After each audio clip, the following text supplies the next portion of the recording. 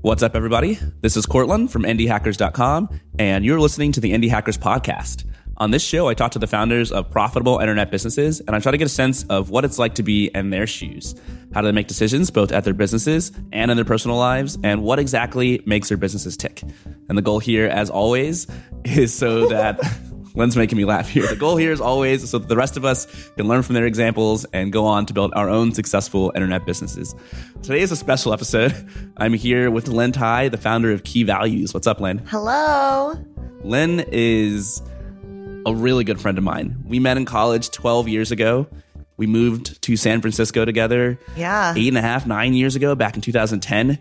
I think it's safe to say that Len is my best friend. And Stop, you're making me cry. I'm also like a mentor, advisor, whatever you want to call it, to your business Key Values. So I've been there since the very beginning, 2 years ago. Yeah. When you started the company. Almost to the day. Almost to the day. And I remember very distinctly you saying that your goal was to eventually come onto the Indie Hackers podcast, which I had just started 2 years ago as well. I know, and you were like, well, you got to make some money first. Yeah, you got to make some money. And now you have. Yeah. No, Why don't you tell listeners how much money you're making with Key Values? Yeah, so last quarter, Q4, I did about 80K in sales, and this quarter I'm on track to do the same or even better. Last week I did 25K in sales. Did I tell you that? It was like a really You've been telling me all week. True, it's just been like a really awesome, energizing week. Energizing week. So you're on track. You're at sort of like $350,000 a year run rate with your revenue. What do your expenses look like? How much money do you spend to keep this business running? Not much. I mean, I don't have employees. I don't have an office. I work out of here from home or school out of Oliver's office. My husband's. I pay for subscriptions, hosting. I mean, like a few $100s a month you spend. It's almost all profit with your business. You're a solo founder. You don't have employees. You don't have an office. You're a first-time founder. This is the very first company you've ever started. In 2 years, you're already at the point where you're making way more than you made as a developer. How does it feel? It's surreal, but it's also the new normal. But no, I'm really proud. And I remember 2 years ago, you were like, if you just do anything, you show up every single day, it'll happen. I was like, promise? You promise. And you're like, I don't promise. No guarantees. I know, you're like, I'm not writing this down. But yeah, if you just show up for 2 years, it'll happen. And you weren't wrong. And it's been 2 years. I think one of the cool things about your story is that you are not what I would describe as a business guru. You're not devouring startup essays and books. You're not reading on the philosophies of sales. I feel like you're calling me out right now. It's true, though. It's like, this is how you identify. No, I'm definitely not. I'm not. And yet, your first time out of the gate starting a business, you've achieved more success than I ever had, than most people I've talked to. And I think there are a lot of special, unique things about Key Values that make it just a really good business and that sort of contributed to your outside success. So I really want to get into those details. But before we do, why don't you tell people what Key Values is, how it works, who uses it, and why? Yeah, so Key Values is a website that helps software engineers find jobs based on their values. So if you're an engineer and you want work-life balance, you want to contribute to open source, and I don't know, maybe you hate going to meetings, you would go to Key Values, select those as tags and filters, and you'd find teams that share those values. And then you get to learn about companies before committing to the long and exhausting interview process. And how does your business model work? How do you make money with Key Values? Yeah, so it's not a recruiting platform. There's no placement fees or contingency model. It's a subscription model. So companies pay me. I never charge engineers, never would. Companies pay me a flat fee for the year and to generate the content and list their page on Key Values. Okay, so it's super straightforward. Let's get into the story of how you started it. We're going to go way back into our history. Do you remember when we first moved to SF? Or do you remember even before that in college, where I was always obsessed with startups? I was obsessed with coding. You were on a totally different spectrum. You were, I think, neuroscience. Yeah, I was brain and cognitive sciences. It's so weird to think back. It's like everyone thought you were the weird one, and now living in San Francisco, it's like everyone's in this space. But yeah, I remember you would always be coding at parties and whatnot. People would literally be like chugging beers behind you, and you'd be like drink a beer and then go to your computer and code. But no, in college, I was brain and cog. I always wanted to be a professor. My mom, my dad, my sister, they're all academic professors. So even before I got into college, I knew for certain that was what my calling. And so in college, I was laser focused on doing research and making sure I got good grades and everything that set me up for success for that path. But yeah, and then when we moved to San Francisco, I was doing that. I went to UCSF to get my PhD in neuroscience. You were still coding. You've been so consistent. I've had so many life changes. And you too, but more or less it's linear. But yeah, and then when we first moved, I remember you were like, I don't know if you were in YC. I hadn't gotten into YC. We moved to San Francisco and I didn't have a job. My plan was I'm going to somehow get into Y Combinator. Got it. Okay. Yeah. And I did while we were living I remember together. living together and you would like go to Mountain View and I was like, what the hell's in Mountain View? And like you went to this thing that was 2 letters. I literally didn't even remember that it was called YC. I was like ZW, whatever. I don't know. I was just like totally not in that world.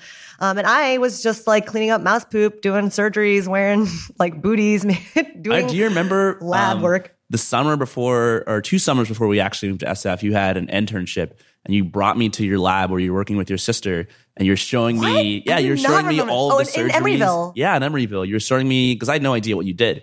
And Did we show you the animals? You're literally like doing brain surgery on rats. On like little, I do not remember nuts. that. That's so crazy. Nuts. Yeah. So yeah, I've been doing it for a long time. Sorry, I'm wiping my nose. But 2 years in, I was just like not into it anymore, which was, I think you had already moved out at that point, but we were definitely still good friends. But yeah, the path of being a professor was like my identity for so long. And then, I just realized, I don't know, I was like crying a lot. I was so unhappy. I wasn't sure if I like missed Boston, if I missed my friends, if I didn't like my project, maybe I didn't like I don't know. So some source of misery somewhere. And it took me a while to figure out what it was. But ultimately it was just that I wasn't doing something that I loved. Yeah. I mean, you cried a lot when we lived together. I don't know what it was. It was a whole bunch of random stuff. But I do remember always thinking of you as somebody who followed in your sister's footsteps. Because your sister was like, totally. 6 years older than you? 7 years older. Yeah, I have one older sister. You know Kay really well. Yeah. But Kay and I are super close and she's always been like this mentor role model for me. And she's a professor at MIT in neuroscience. But yeah, like we wanted to do it together. My sister and I would be like, we're going to start an institute together someday, which was actually not, definitely ambitious, but that was our North Star. So It was a really big deal when I decided to not continue down that path. And it was like, it was really hard on my family. It was really hard on me. And it was definitely by far the most difficult thing I've ever done in my life. And I talk about it a lot though, because it's like also a huge part of my identity. It like honestly, in a lot of ways, it's still behind the ethos of Key Values where it's just like, life is just way too short to do something you don't love. And if you're miserable every single day doing your work, get the fuck out, like quit, do something else. And I think it's scary when you're, older in your 20s and your 30s and beyond to like just change careers, but just do it. Like, I think that's kind of where that came from. Yeah, you say that, but it was pretty hard for you to quit. Oh my God, I cried so much. Yeah. I cry a lot. I cry a lot in general. It was a big decision because that was your whole life up until that point. And it was really hard. But yeah, and then I guess at some point I knew though, people always talk about like eureka moments, like aha, light bulb switches, and I've never experienced that. I thought that was just like a nice thing. But I remember sitting in this talk a postdoc was giving about the research progress, and I was eating this bagel. It was like 8:30 a.m. The bagel was stale. I was so tired, and it was so boring. And I just like literally had this aha moment when I was like, I don't have to do this. No one's making me do this. This isn't a life that I have to live, so I can choose, and I choose that I'm out. You chose to drive sidecar. No, that's not. Okay, whoa. Okay, so it's true. After I dropped out of grad school, I had no plan, which was like obviously really scary. Everyone's like, if you don't know what you're going to like, have something lined up. But I just knew that I wouldn't be able to figure out what I wanted to do if I was doing something that was draining me every day. Stop laughing. I did not quit grad school to become a taxi driver. But after I dropped out, I didn't have a plan. Barely had any money saved. I was living, I was making when you're in grad school at that time, it was like a $30,000 stipend. So I was really poor. So I had to make money. And Sidecar was this thing that was the competitor to Lyft. UberX didn't even exist yet. And someone was like, hey, you have a car, you should drive for Sidecar. And I was like, cool, I need money. So I was basically a cab driver. You're pretty good at it. People like you. You're probably the most extroverted person I know. And so you're driving this car around SF. It was People so are fun. giving you tips for being a good driver, I guess. Because Sidecar was donation based and people were super generous at the time because it was like a novel idea. And for sure, everyone's response was like, okay, 1, you're a woman. 2, you're young. 3, you speak English. Everyone was always like, your English is so good. Whoa, you're young. Wait, you're a woman. So it was always like, it was just really jarring at the time. I think it's not so It's not weird or abnormal now, but back then it definitely You weren't was. like the other drivers at all. Yeah, for sure. Everyone's like, whoa, you're an American. That's weird. Why are you doing this? But yeah, honestly, it was a really fun job. I met so many different people. I really got to know my city. But yeah, it was a fun job. I did that for a while, and that definitely like funded my life until I got a real job. But yeah. I mean, you did a ton of stuff back then. I remember I was super focused on the startup that I'd gotten into YC with, and I was working all the time. And I felt like every time I turned around, you just met some new person who had gotten you into some totally new job. Oh, yeah. You're driving Sidecar. During Sidecar, I also had this like few month stint where I was producing EDM concerts, and it was so random. I met these two DJs from Burning Man, and I'd fly out to Boston and Rhode Island, and we like produced these concerts, like massive concerts for like Steve Aoki and Big Sean. That was also really, really fun, but I knew that wasn't what I wanted to do forever either. And so what did I do? You quit. I quit again, common theme. And then I went and backpacked in Southeast Asia, like the classic soul searching journey. Yeah, I did that for months. And it was actually really like, that was hard too, because that was around Christmas time and I just dropped out of grad school still. My parents, it was uncomfortable. Like my family was not, they wanted to be supportive, but it was just so hard for them to be. And then I came back to San Francisco and started working at HomeJoy, which is an on-demand cleaning company, which is really cool and well-funded. But at the time, my parents were like, holy shit, our daughter dropped out of a PhD program in neuroscience to work at a cleaning company. We have failed. We have to work at some random cleaning company. I think they thought I was clean. I don't know what they thought, but they just were like really, really worried and it kicked off like a panic. And then I think HomeJoy got like written up in Forbes at one point, and my parents were like, oh wait, what is this? Maybe it's okay. But yeah, that was an interesting having to explain that. Tell me about getting the job at HomeJoy. How did that happen? I don't know if you know this story. So there were some friends. One of the co-founders of HomeJoy went to MIT. It was your class, I think. And there were several other like MIT people. They weren't like close friends of mine, but they reached out. And it was because I went to your Pi reunion. MIT has this reunion 3.14 years after you graduate, so nerdy, in Vegas. I think it's always in Vegas. And I crashed the year above me. And they remembered me because I was like really bossy this one day. Because that was a long story. There was like, everyone was putting their stuff in my friend's cabana. And then the people at the club were like, you can't do this. There's too many people in your cabana. And so I just like stood on a table. It was at the pool. And I was like, hey, everyone, you got to get your shit out of here. They're going to throw it away. And yeah, this guy who was like, oh, she's bossy. And he like recalled that memory and hit me up to be like, hey, I remember you like bossing people around. You want to be a manager? So that's literally how I got that job. I remember being super excited that you got this job because at MIT, none of my friends were programmers. When I moved to SF, I didn't have any close friends who knew anything about the startup scene. And meanwhile, you were basically, on this weird journey doing all sorts of stuff, and you ended up at this high growth, like Silicon Valley startup. It's like one of the hottest companies for sure. I was so excited. I was like, Len, you're finally in the startup world. And it had been completely alien to you before that. What was it like being at HomeJoy? HomeJoy was an awesome experience. I remember I tried to get you to work there. I was like, it's Constantly. Fucking awesome. Join us. And you were like, hell no. But yeah, HomeJoy was my first real job. I was getting paid I think I started at $65K, but at the time I had just come from $30K a year. And so it was like more than double. And it was just all the things that I was craving that I wasn't getting from grad school. It was like super fast paced. It was super high energy. It was like really social. I was traveling a lot when I first started. It was just everything that I needed. And yeah, it was a journey, man. We all worked long hours. I don't know, 80, 90. I feel like there was definitely a couple of weeks where we'd work 100 hours a week. We slept at the office. And I know saying this, a lot of people are like, that sounds awful, but it was really, really fun for us at the time. I think we were just super passionate. And whenever you're passionate about something, there's like nothing better than finding other people who are equally passionate and like about the same thing too. So yeah, HomeJoy was a really good experience. I was a manager. So that meant it was like my first job. It was like 24, 25. I was managing 150 plus people. It was like crazy how much work experience I got crammed into those few months. So HomeJoy was basically Uber for home cleaning. You would use the service to book people to come into your house. My memories of you working at HomeJoy were basically that it was this rocket ship startup. Yeah. I didn't know very much about it. I know they kept raising more and more money. I remember going to some party you invited me to where it's like they had just raised $40 million. Oh, yeah. And there was some elaborate party. That's where all the money went. No. Yeah. Yeah. So yeah. And then of course it ended up folding, but for a long time, HomeJoy was a rocket ship. In my 18 months there, I saw 3 offices. Like we had to break leases and keep going to a bigger office because we kept growing. We went from I think it was we were just in San Francisco and maybe Seattle or something when I joined. And then we were in over 30 cities across North America and Europe when I left. It was pretty wild. Why'd you leave? It's a really good question. My heart just wasn't in it at some point. I loved it until I didn't. I think it wasn't the long hours or anything. It was just the direction.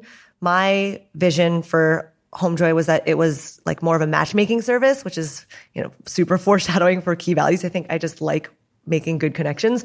But in order to be the Uber for anything, it's like the idea for the direction of the company was that it didn't matter who showed up to your house, you'd get the same quality clean.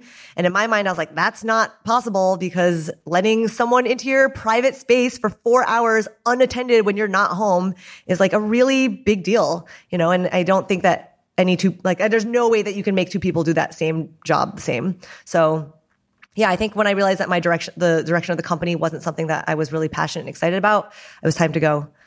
And yeah, everyone thought I left before things started looking bad, and everyone thought I was so crazy for leaving.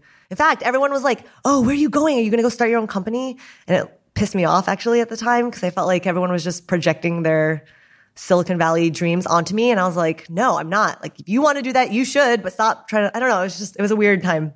It was weird too, from my perspective, because you had been so adamant about trying to recruit me. I mean, you were HomeJoy's biggest champion, the biggest cheerleader. Yeah. I would go there sometimes and work on my laptop because you were trying to get me to work there. And I never even really considered it, but to see you sort of 180 from everybody should work here, it's so great, to hey, I'm not really feeling it, and eventually quitting was pretty shocking. Yeah. I mean, I think it just was to be fair, everything in that when you're working at a high growth startup is accelerated. It wasn't overnight. It was, probably the last 6 months were me figuring out that, it wasn't exactly what I wanted it to be or what I thought it once was. And of course, I think this is something I see commonly now, actually relevant to key values, is that people say, they're like, things used to be X, Y, and Z. And that's just the nature of startups. It's impossible for a company to stay the same way from 15 employees to 150 employees. It's impossible. But yeah, I outgrew HomeJoy. Or maybe HomeJoy outgrew me, I'm not sure. But we started diverging. So anyway, you quit HomeJoy. HomeJoy exploded and folded as a company sometime after you quit, so it was a good move. Yeah. What did you do after that? Yeah, so I didn't, as always, I didn't know what I wanted to do next. I just knew that I didn't want to keep working at HomeJoy. I went to Machu Picchu and hiked in Patagonia, did more backpacking, soul searching. And that's when I decided that I wanted to learn how to code, which I thought you'd be excited about. But then when I told you were like, nah, man, I don't know. I spent years trying to get everybody I knew to learn how to code. I taught my brother to code. I helped one of our mutual friends, Christian, who's now an engineer at Slack, learn how to code. And I never thought you would actually say yes. I know, that's rude. You'd always been telling, even in college when I was like, no way, no chance, falling on deaf ears. But then, yeah, you've been telling me to learn how to code. Oliver, my boyfriend at the time, now husband, was also like, you should learn how to code. I think everyone should know how to code. And so I spent 2 months really thinking about it. And I was like, all right, guys, you're right. I want to learn how to code. We were both shocked. Help me. We were and like, what? And then both of you were like, oh, I don't know if you're going to like it. I don't know. It was so weird. Well, I think, you said it earlier at HomeJoy, one of the things you liked about your job was that you talked to so many people. Even at Sidecar, you were constantly talking to people. Yeah. And being a programmer, I was kind of worried that you might not know what you were getting into. You might be too solitary or too boring for you. But it doesn't have to be. I think it's something I think about all the time. Just I am really extroverted, but I also do like alone time, especially when I'm working. So it's this weird trade-off. I mean, your concerns were valid. You're you're going to hate coding and sitting still all day, looking at a computer, not talking to anyone, but it's still social. So tell us about this process of how you learned how to code, because a lot of people listening in are considering this process themselves. Should they learn how to code before they start a business? What did it look like for you? I knew I wanted to learn how to code. I just didn't know how I wanted to learn. And after much thought, I knew that I wouldn't be able to self-teach.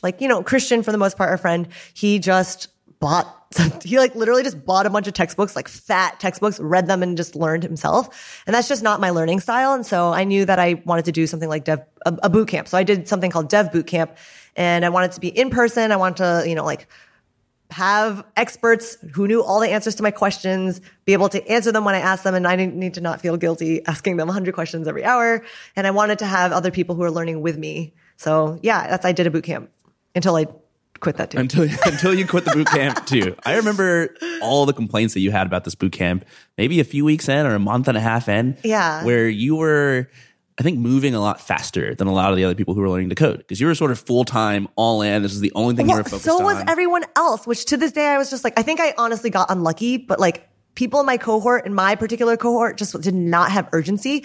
But it was expensive. It was like $14,000 or something. And, no one's making money during that time. Everyone's learning. And I obviously I didn't have that much saved from grad school and from Homejoy's really generous salary.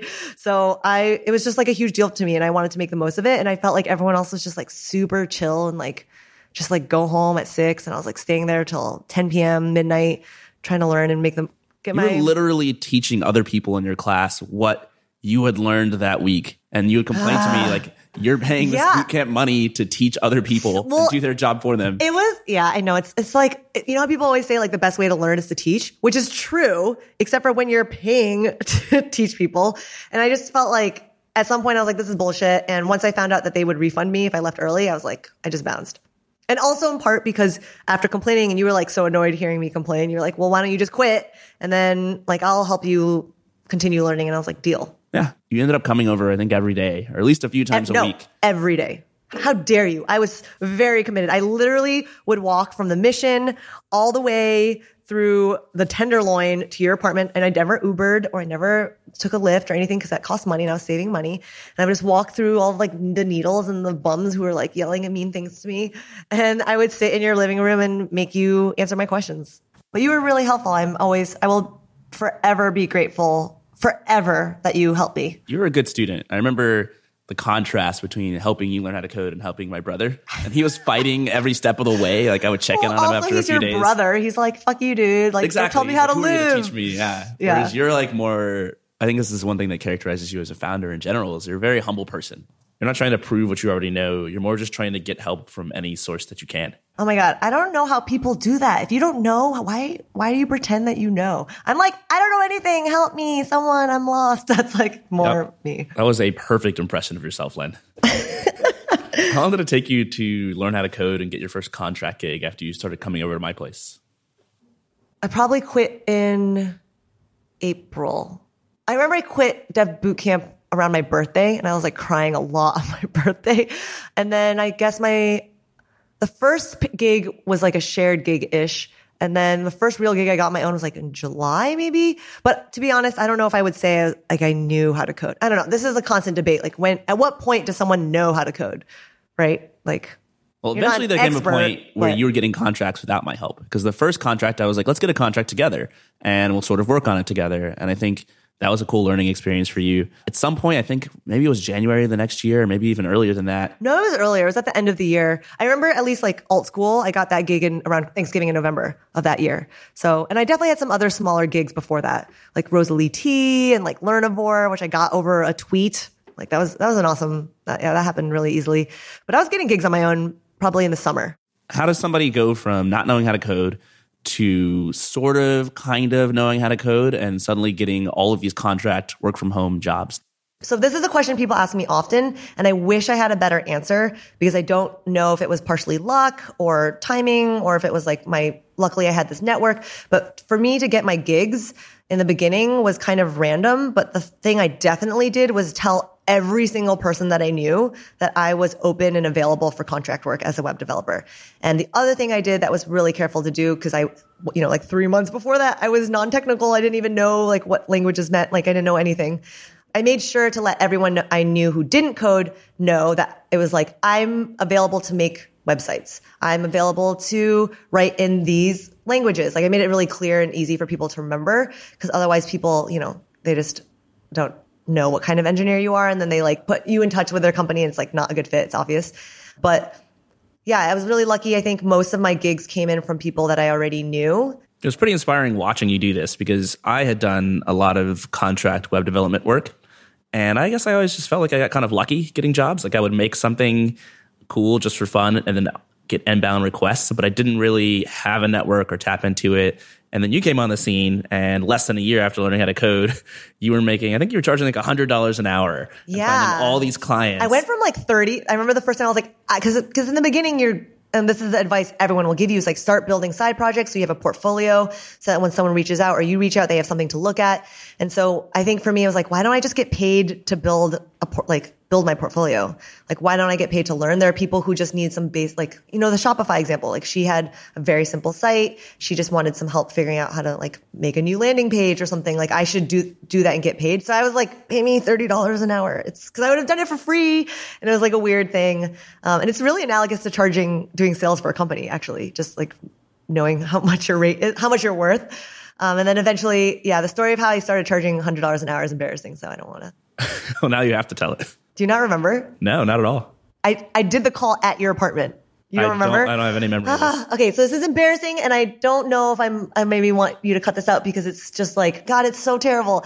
But basically, I was talking to a recruiter for a company, and I was like, I want to say like $80 an hour, but my last client was $100 an hour, which was kind of true, but it was really short. And then he like paused, which probably wasn't even longer than half a second, but I'm just so crazy. I was like, but I'll do it for 65. And then he was like, why don't I just pretend the last 30 seconds didn't happen?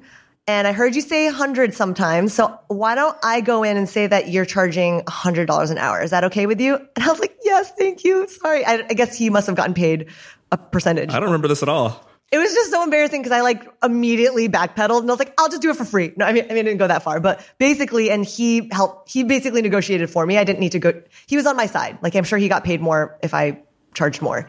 So that's how I. But then after that, it was $100 an hour for everyone. $100 an hour. And then, of course, once I started doing it, I was like, no, I am totally, that is my worth. If anything, I should have raised my rate. But that's amazing. The power of really just code. I mean, you went from poor grad student making $30K to operations manager for HomeJoy making like $60K, learn how to code, and in under a year, you're charging $100 an hour to work from home on whatever projects you thought were interesting.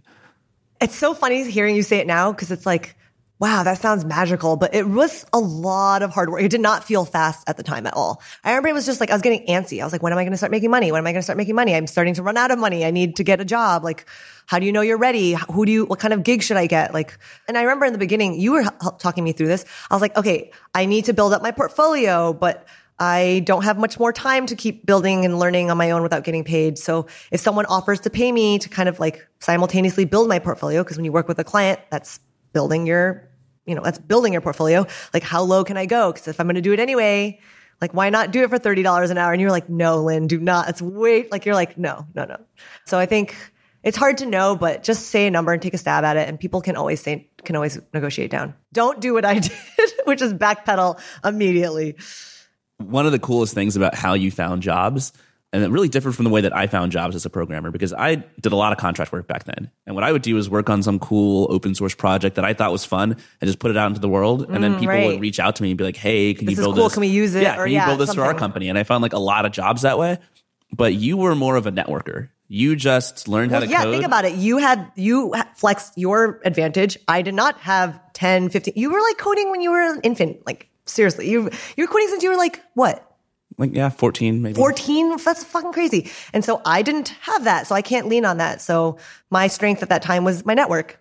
So I leaned on that. I mean, but even watching you network, it wasn't like you were going to networking events. It was literally you just talked to everybody you knew. And I distinctly remember this because I was like, oh, that's super smart. And Stephanie Holbert, who's been on this podcast, did the same thing where to get contract work, she just literally told everybody that she knew, hey, I'm a programmer or whatever it is. Yeah. And I'm open for work. And you told everybody that, and people would just keep that in mind. And when they had interactions, they would think of you and sort of forward. Yeah, no, it sounds like it's not a very clear, guaranteed way to get stuff, but it's why not? It's definitely like not stupid to make sure everyone knows what you're doing now, and to help generate leads. So it just sticks out to me because I gave this talk at a conference last summer, I think it was called How to Get Lucky. And one of the big points that I made was just tell everybody what you need help with. Tell everybody what you're doing. Broadcast that shit. Yeah. And it just gives people the chance to help you out. And I think a lot of people struggle with like, what is networking? How do I leverage? You know what's funny? People? I feel like there's so many people who want to start businesses around this, where it's like you need help and someone within like a 10-block radius has your answers, but like, how do you know enemies? But it's true. I think since no one's cracked the code yet and there's no product that exists that solves this problem, hit up all your friends. Like it's a good excuse to catch up with people you haven't talked to in a long time. I definitely hit up everyone who used to work at HomeJoy and was like, hey, what are you guys up to now? If you're not there, like want to help me find a job? And yeah, they did. Like I think the first 4 gigs I got were all through friends. So fast forward, I don't know, I guess a year after that, I had started Indie Hackers. You were still doing lots of contract work, charging $100 an hour, maybe more at some point. Nah. And I remember going to your boyfriend Oliver's office where you would work in sort of a back room and I would come and work on Indie Hackers. We co-worked like every day together for months, I felt like. I would come and I was super jazzed because Indie Hackers was brand new. I was getting on the front page of Hacker News once or twice a month. It would blow up. I remember we'd be like, whoa, look how many people are on your site right now. Yeah. And then I was super excited about you because like you're making so much money with... yeah, that was an exciting time. Yeah, you're working on these interesting projects. You're making more money than you ever have your entire life. Why leave that all behind to decide to start your own company? Oh, God, this is like memory lane. So I actually remember a lot of this. So I remember in December and January, like the cold, rainy months of San Francisco in 2000, what is this? It must have been 16 going to 17. I was so into making money because this is honestly, I mean, you just heard my whole backstory. I did not get paid very much at HomeJoy. It was like the first time in my life that I was making real money, and I didn't obviously save any money from my grad school days. So I was like addicted to just watching that dollar amount grow my bank account for the first time. And I had 2 full-time clients. I was like working around the clock, worked through Christmas and New Year's. And I felt like I was really killing it. And then it must have been March. Yeah, I worked through February.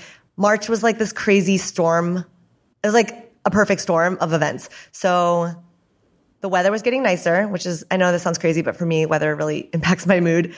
My mom had just visited, and my mom lives in Hong Kong, so I don't see her very often. She was 70 and was supposed to retire, but she was actually traveling to San Francisco because she was like doing some talks or something, because she had actually just made this huge discovery in like, I don't know if people care about the details, but she basically made this huge discovery and a breakthrough in science and was like peaking in her career. And that was just like so inspiring because my mom's like 70 killing it, right? And then also at the same time, you, Cortland, were entertaining this idea of getting acquired. And I was like, what? You just started Indie Hackers like 8 or 9 months ago. What's going on? And all that happened. And I felt like really inspired. There's all these exciting things happening around me. And then I had no outlet because like my project ended and my other main client actually had to pause the work that I was supposed to do. I was supposed to do like this huge project that was coming up, but they needed like 4 or 6 weeks to get it started and do paperwork with this third party that they were using. It's a long story, but basically like everything was happening. I had all this energy. I felt super inspired by you and my mom, and my birthday was coming up, and it was just like I just had so much energy and nowhere to put it. And so yeah, I think I kind of went a little crazy, and I was like, what do I do with my life? I had this whole existential crisis of like, what do I want? Like, what is the purpose of, what is the meaning of my life? What do I want? And I think and I think you and my mom both were like, you should just follow your dreams, Lynn. Like, do whatever you want. Follow your dreams. That definitely wasn't me. Yes, it was. You were like, you should do what you've, I don't know. Well, you were probably like, you should start a company because that's. I probably said something very analytical and tried to make a. No, you were like, you should start a side business. You should start a side project. Have a side project. You were doing Indie Hackers. So you were like, you should start a side business. Yeah. So anyways, what freaked me out was just like, I didn't have like a clear dream. And that was like freaking me out because I was like, oh my God, I'm a shell of a human walking around planet Earth, dreamless. In this dreamless state. And I remember I was like seriously manic for a couple of weeks. And then I realized that there was like 3 things that I think maybe could count as a dream because I had sort of wanted them loosely for at least a decade. And they were 1, I always wanted to do an Ironman. Totally random. 2, I always wanted to start a family and have kids. And then 3, I think I always wanted to like in some way work with my friends in some capacity and maybe have some type of like in a perfect world, it'd be so cool to have a business that you own. You call like, I mean, I think everyone knows this, but like consulting is kind of like a gateway drug into entrepreneurship because you get a taste of the freedom and like setting your own schedule. I mean, you're like you get to create your own little world and set your own rules. So I'd been sipping on that for a couple of years and I was like, yeah, I like that. So yeah, I think I guess dream number 3 was like maybe starting a company with my friends or like, I don't know, something to that nature. So yeah. And then obviously Oliver, my boyfriend, was like, number 2, starting a family. Let's not, don't chase that dream just yet. So I picked number 1 and 3.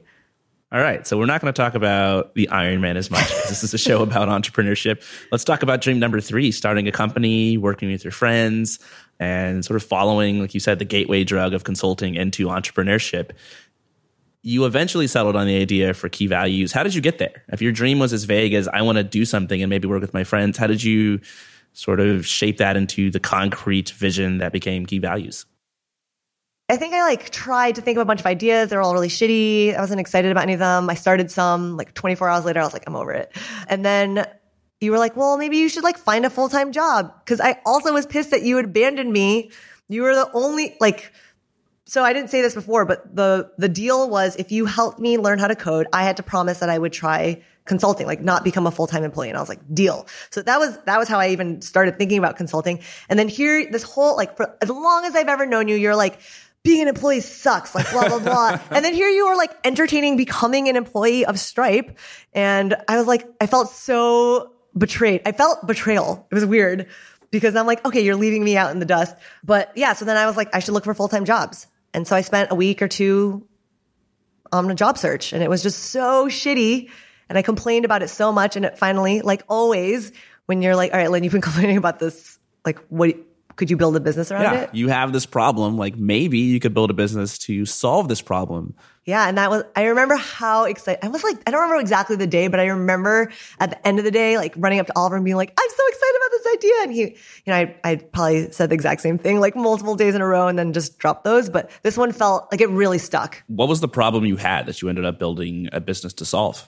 Well, if you remember, actually, it's so funny. I kind of forgot this detail, but there's part of me like, well, maybe will you hire me for Indie Hackers? Like maybe I should work with you, or like I just like maybe I should help Oliver with his company. He's the startup founder also. Like that in that way, that checks the boxes. So I was also for a couple of weeks, loosely just seeing what other startups there were, and of course I was looking at like what my friends' companies were doing because then I could then work with my friends. And yeah, but the process of looking for jobs was so dreadful. So dreadful. For me, I've always had a strong affinity for startups, like being scrappy and starting something early. I never was interested in working at the Googles and Facebooks of the world. But yeah, I couldn't find any information about these cool startups. And I felt like that was ridiculous because, I'd worked at HomeJoy, which was a YC company. All my friends were in the startup scene. We were sitting in FiDi, which meant like a 10-block radius. There's like hundreds, thousands of startups. But I didn't know how do you know that they exist? And then, of course, people are like, go to AngelList. And then you see a long list of companies and logos, and not knocking AngelList, but it's just a long catalog of companies with their logo. And that's it. And I just felt like that they all start kind of looking, you scroll and they all look the same and you don't get to know anything about these companies. And so for me, if you're going to work at a startup like anyone else, you're not doing it for high salary. If you are, you're doing it wrong. If you're optimizing for salary, go somewhere else. But if you're working at a startup, it matters so much who you're working with because that's like the value. And for me, it was just felt so crazy that I couldn't get to know the people I'd be working with until so much later. And I know this is like, I wasn't, I'd only been coding for 2 years. I wasn't, like a super senior expert, but I still feel like I'm a really good hire. I think that any startup would be lucky to have me because I work really hard. I'm really scrappy. I'm, really good at learning on the job. Like throw me into any situation, I'll figure it out. And I think I felt a little offended by all of the hoops that they ask you to, you have to write a cover letter, you have to apply, you do a phone screen. Sometimes you do a screen with someone who doesn't work at the company. They're like a third-party recruiter. They're not technical. You ask them a bunch of questions. They can't answer it. You wait a week. They invite you on site. You do a bunch of coding questions, like you pair, you do some whiteboard questions. Then you come back tomorrow. And then you wait another week for them to decide or give you, it's just like, what is all this? And that, you never even really get to sit down and talk to the people you'll be working with. And so, yeah, this is the pain point. And you were like, well, how do you turn this into a business? And it was like, I wish there was a resource where I could learn more about what the day-to-day was like before I even have to commit to a conversation with these people. Because maybe it's not even a good fit. And that's, it was like, And thus Key Values was born. yeah. So this is March 2 years ago, pretty early 2017. on. 2017. And you're like, okay, I want to come on the Indie Hackers podcast. 'Cause I think I just You were started like, the podcast yeah. a month before. I'm like, yeah, not yet, but make some money. No, you said no. You were like, Lynn, no. Nice try. Yeah, you said once I make money, I can do it. So that was my goal. I remember releasing a podcast episode around that time, and I can't remember who it was with exactly, but the upshot from the episode was that it's okay to have competition. It's okay to enter a crowded market. And I remember that was something that you had been struggling with a lot as you kind of grappled with this initial idea. You didn't necessarily like the fact that there were other companies already helping developers find jobs. I wish I could remember the episode. Laura, Yep, that's it, Laura. Meet Edgar. Is your name Laura? I mean, you had been circling around this idea. It was like a theme, a common theme in Indie Hackers. Like all these successful founders were like, yeah, it doesn't matter. Like it's good to have competitors. And it took me so long for that to click. So long. And that was another aha moment. Like I remember I was like driving in a car. I was listening to your ass on my speakers, interviewing someone else. And I think I pulled over because I was like, holy shit, that makes so much sense. Like in every other industry aside from tech, there's tons of people like making new sunglasses. I think that was her example. Like there are a lot of other companies that make sunglasses, but people start companies that make new sunglasses every day. And it was like water bottles, pens, papers, like whatever, notepads. That was her example. Yeah. And the other thing I think that came up over and over again was pricing. Because we knew that companies pay hundreds of thousands of dollars. I learned this after Homejoy. I was like, I don't want to work at a company that sells to consumers again. I don't want to, it's just brutal to not sell to businesses. And so you knew from the get-go that with Key Values, if you help solve this problem, you were going to be making a lot of money. You could charge your customers thousands of dollars. It wouldn't be like $5 a month. It wouldn't be $10 a month. It wouldn't be $50. It'd be, hey, we're going to pay you, Len, $2,000 referral fee because you hired an engineer for us or something like that. Right. Yeah, because today hunters and recruiters charge 20, 30. I just talked to someone who says they charge 35% of the first year salary. That is wild. They're placing executive level, that is nuts how much. So recruiting is definitely there's a lot of money changing hands. That's what you always say. So yeah, I guess I didn't even really thought about it as analytically as you were at the time. And now I'm a business nerd. So the whole time I was just sort of. Yeah. I think it's funny because for me at the time, I was more like, I want to help people, but I don't want to charge them. And so it was like, well, there's only two sides on this marketplace. If I'm not charging software engineers, I'm charging companies. The last thing, and the reason I'm going into all this detail is because I want to highlight some of the good decisions that you made early on that made Key Values sort of the rocket ship that it's been, even though it's a lifestyle business. Okay, well, and I was like, whoa, I don't call it a rocket ship. But it is for you personally. Yeah. The last thing I think you did that was really good was rather than starting with a product idea, you didn't say, okay, here's exactly what I want to build. What you did was you started with the customer. You said, here's the problem that people have. Here's the thing that is a pain point that's very valuable to solve, as evidenced by the fact that money is changing hands here.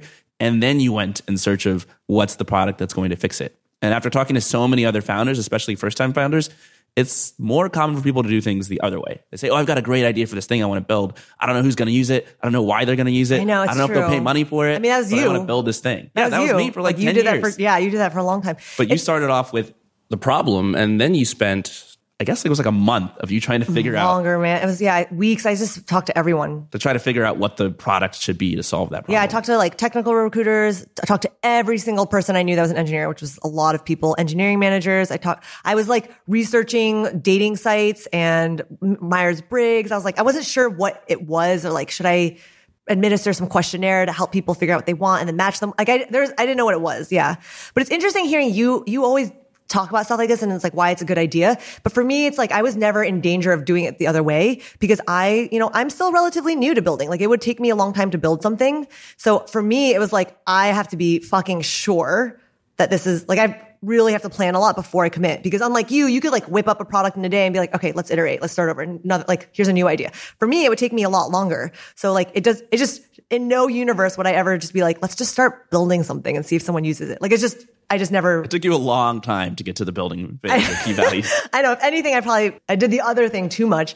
Yeah, I remember I was thinking about the idea and what the product would look like. I also spent a whole week devoted to picking a company name. And you were like, Lynn, start coding. Write some code. I know. I hadn't something. even written a single line of code. And I was I spent so long thinking of the name Key Values, and I'm glad I did because I great name. fucking love that name. It's one of my favorite company names of all time. Thank you. I remember it was almost Culture Code, and you liked it at the time. You liked it. You're laughing. I was just now. like, it's the name. Get the domain. Let's go. I know, but the Culture Code was already taken, so I went with Key. On this note, Key Values. it's funny. You remember earlier this week I sent you that screenshot from the beginning of Indie Hackers, where I'm like, "Oh, Len, which one of these names do you think sounds bad?" I said, I'm starting a community website for developers who want to learn how to build, profitable side projects. Yeah. Which one of these names sounds better? And I sent you this list of horrible names. You guys, Indie Hackers was almost Wage Breakers. Wagebreakers.com. Can you imagine Wage It was Breakers? probably between Dream Catchers, indiehackers.com. Wage Breakers. I forget. They were really bad names. Indiefounders.com was the second best. Indie Founders is not bad. Yeah, it wasn't bad. But you came up with key values for your own company. And at some point, you finally had the vision for what the product was going to look like. Yeah. And then building it was like a slog because, well, not actually, I was happy with like how much I'd learned. I felt so empowered after, I spent 2 years building websites basically for other companies as a developer. So I definitely felt like that was really fun in what I knew. The design part though was really hard. I'm not a designer. And it took me, oh my God, do you remember like the early mock? Yeah. You were like kind of mean. You're like, pass. Hurts my eyes. That was your feedback. Hard no. Yeah. So it took a really long time designing it. And looking back, like I'm really proud that it looks the way it does. But now with the experience I have, man, I would love to redo Key Values someday, but it's just not a priority. So, but yeah. And then of course, getting the companies, like that was so hard. It was like, man, it's so fun to look back because now I I have so many companies like inbound reaching out to me wanting to be on Key Values that it's hard to remember. There was a time where I was begging companies to let me show up to their office, interview them. Like I was basically like, hey, I'm Lynn. I'm going to do free labor for you. Do you accept? And companies would say no. But yeah, I mean, that took a long time. It's very analogous to when I first started Indie Hackers. And there was nobody on the website. The website didn't exist. And I was just emailing all of these people, these founders saying, hey, will you come on my website and share your revenue numbers? And everyone was like, fuck no. They're like, who are Absolutely you? not. Yeah. Who are you? Yeah. Yeah. Who's your first person? Who said had like yes first? 10 people. I don't know who. It's a good question. I don't know who was the first to say yes. Saying that you emailed like 50 people and you're waiting. You're like, I hope someone responds today. And like, no one responds. No, just crickets. And then just be like, no. But yours was, I think, a better sell because you were actually telling companies, hey, I'm going to help you with your hiring process and I will come in and put together a profile that will help you. Hello. That's what you could have said too. Like you were, this is where my sales skills come in now. By the way, I learned so much sales in the last year, but this is like, so for anyone starting out and you're like offering a free service, because that's most how people usually, get started, you should make sure that you realize you are providing a service. Like you're doing something for free. If for you and me both, it's actually really analogous where it's like, hey, I'm going to help tell your story. I'm going to help you with branding. It's content that's going to be quality that you can share. It promotes you. It's hosted on a third party site. Like this is like you probably didn't do that, but I didn't, and to be fair, I didn't really know how to do it either, which is why so many people said no. We just glossed over a whole thing, which is something I don't think we can take for granted, which is that you knew eventually that your business model would be to charge companies, but in the very beginning, it was free. Yeah, so you ended up onboarding companies, charging them $0. Why was that? Why was that? Well, I mean, it's like if I'm going to launch a site with a bunch of company profiles, there has to be company profiles. If you go to a site and there's like one company profile, you're like, cool, bruh. Like, did you ever consider though, like going to these companies and saying, hey, I'm launching the site. It doesn't exist yet. It's going to cost you $1,000 to have a profile. I didn't even cross my mind. I don't even think I don't think anyone well, I can't remember, but no, for me, I was like, hell no, that's going to take way too long. Doing sales takes time. So if my goal was to get as many companies on as possible, reducing the friction to get them on is the goal. So yeah, there was this whole plan. It was like, get enough companies onto Key Values. And then once there's enough companies, launch and start getting developers onto Key Values. And once there's like enough matches, then start charging people. Yeah, it's like a chicken and egg, classic marketplace problem. Yeah, but I remember I ended up launching in September of 2017. It was like 20 companies, 22 companies. And everyone's like, how did you get those companies? The answer is, it was basically a catalog of all the companies that ex-Homejoyers now worked. And it's like hilarious. But yeah, I just like milked my network again and was like, hey, I'm like trying to help your company hire, which every company is struggling to do. And like, yeah, let me help you do that for free of charge. Come on, say yes. What's the process like of contacting a company and like creating a profile for them? Because I think it sounds well and good when you just say, oh, I found 22 companies, but who were you emailing? Who did you talk to? How long did it take? It was a lot of work. I got so many no's. It was honestly like everyone, if like I see people struggling to get started too, and the answer is straight up grind and hustle. Like I would show up, I would email, I would call, I would text, I would do cold emails to like the CTO or founder. I mean, I just hit up people. At some point, I remember there's like the huge hurdle I got was like, am I being annoying if I email 3 times without a reply yet? And at some point I was like, fuck it. No, I'm just going to keep emailing. I'm just going to be annoying. Sorry, I'm annoying. I would say it in my emails. Sorry, I'm annoying. This is like my 5th email to you. You haven't responded yet, but just wanted to check in. And eventually some people would be like, thank you so much for following up. Actually, they're like, I'm sorry. Like, thanks for bringing this to top my inbox again and again. Like, I'm interested. Do you remember what some of the first things you did were to attract developers to your website after you got this first batch of companies to create profiles? Launching. It was basically crickets. I mean, I posted on Indie Hackers. I wasn't really even on Twitter yet. I feel like, I don't know. There was like no developer traffic until I launched. And then after I launched, it was great. And then there was, of course, the trough of sorrow. The trough of sorrow. Post-launch trough of sorrow, which was like so much traffic. And then where'd it go? Where'd everyone go? Come back. How'd you launch? Yeah, I launched on Hacker News and on Product Hunt, although that was kind of a mistake. I wrote about all of this. This is my first post that I ever wrote about key values was on Indie Hackers. Cause this is so like everything comes full circle. But yeah, I launched on Hacker News, which to be fair, I like always knew that Hacker News would be a distribution channel. So in a lot of ways, I actually built key values and designed it with the Hacker News audience in mind. Because you just knew there was a ton of developers there who needed jobs. Even still today, go to the Ask thread and it's like, how do I interview? Or how do you learn about companies' culture before you join? Like there's all these people always want to know these things. So, it was a recurring theme. How'd the launch go? It went really great. Man, it was like so high on life that day. I remember being physically tired from being excited all day. No, it went really great. I had basically no expectations. I had never launched anything before, like let alone, I guess it wasn't a business yet, but I never even like worked on a side project long enough to see it through to launch it, And so, yeah, it was only positive things. So you mentioned that you had a trough of sorrow period after you launched. For those who don't know, it's basically the shape of this graph where you launch day 1, day 2. You got a huge spike in traffic. You're riding a high. You just feel amazing. And then people leave. And you realize that your site isn't that good at keeping people coming back. They're going to come back, right? Oh, no, they're not. They're gone. They're gone. That's it. Cool. Okay, now what? Yeah, you know what's funny is that I thought naively that like all you needed to do was launch. I told you that wasn't so funny? Enough. I told you that wasn't enough. I know, but like, I guess. It was kind of an experiment because we weren't sure whether or not people would come back.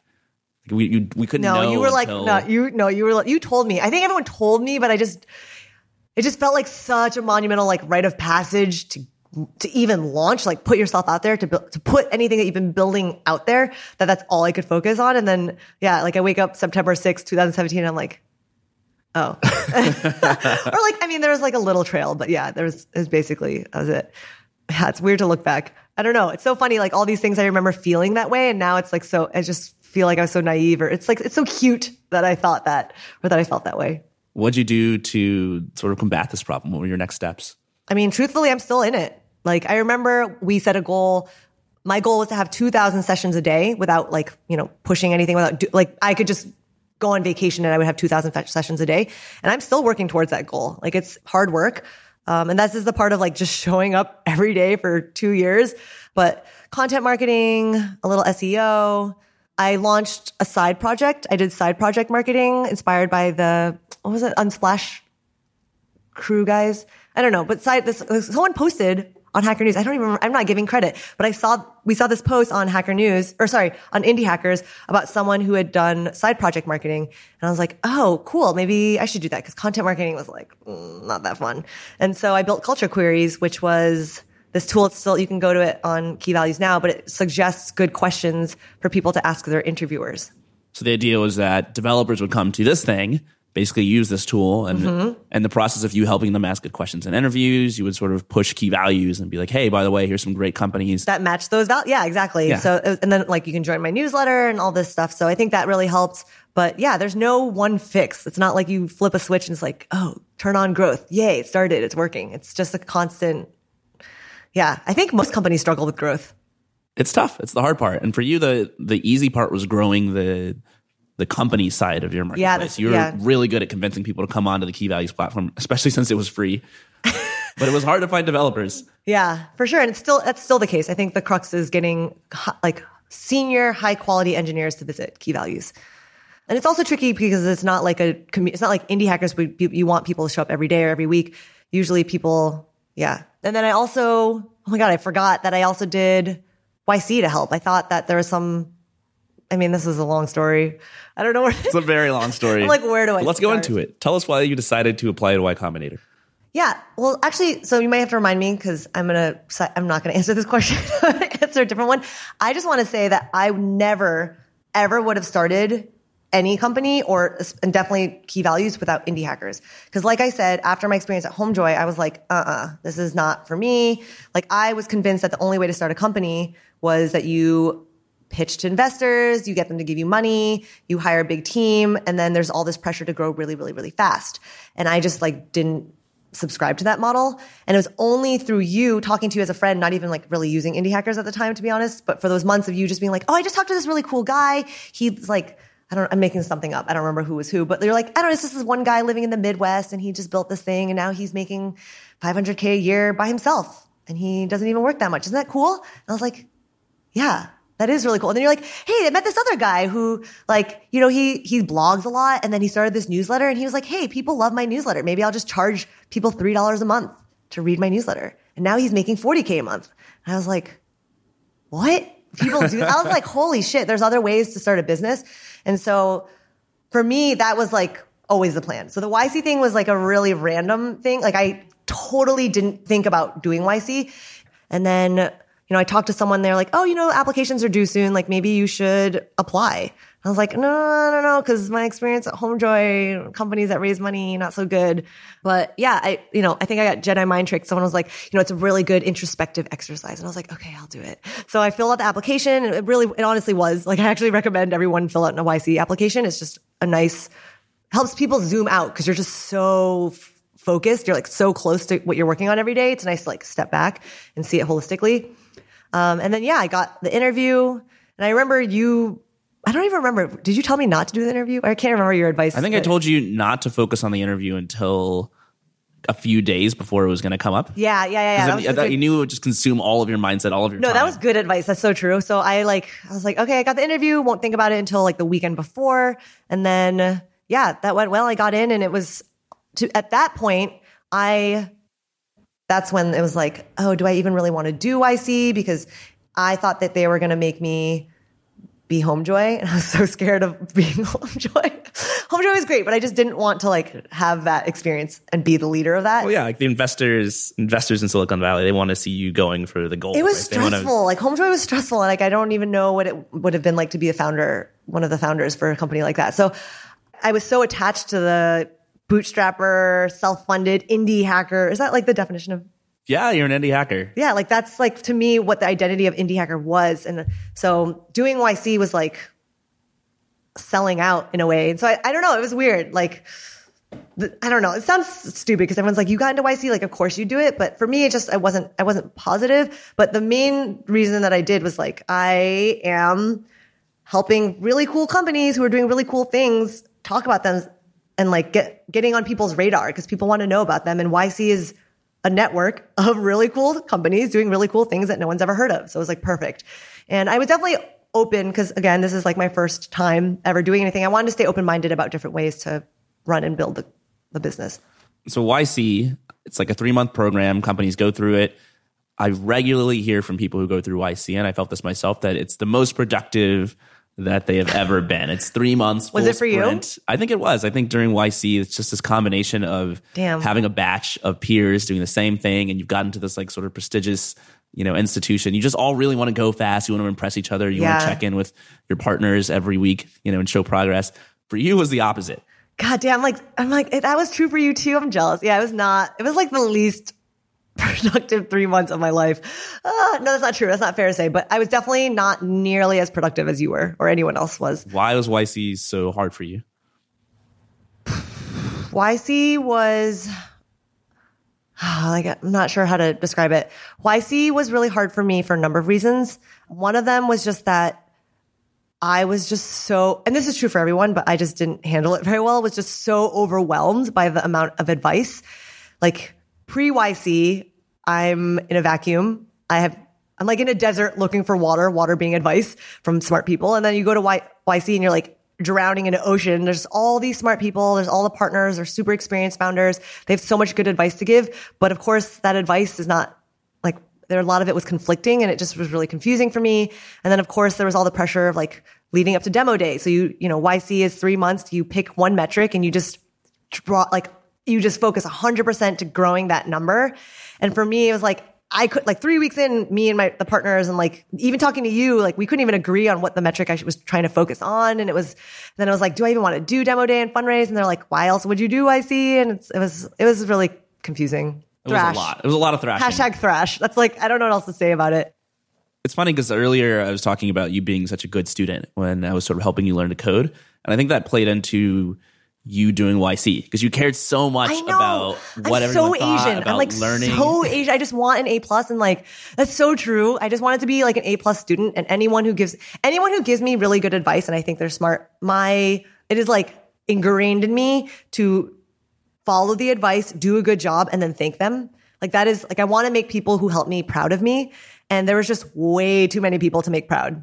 I think that was like it was just like my own internal issues. I don't know. Man. It's a tough thing for, I think, any founder, which is that you have all sorts of advice flying at you from every channel. Even if you're not in Y Combinator, even if you don't have mentors or advisors, you might be reading books or blogs or, various videos on YouTube, and you have to sort of filter out which advice applies to you, which advice you just don't have time to do.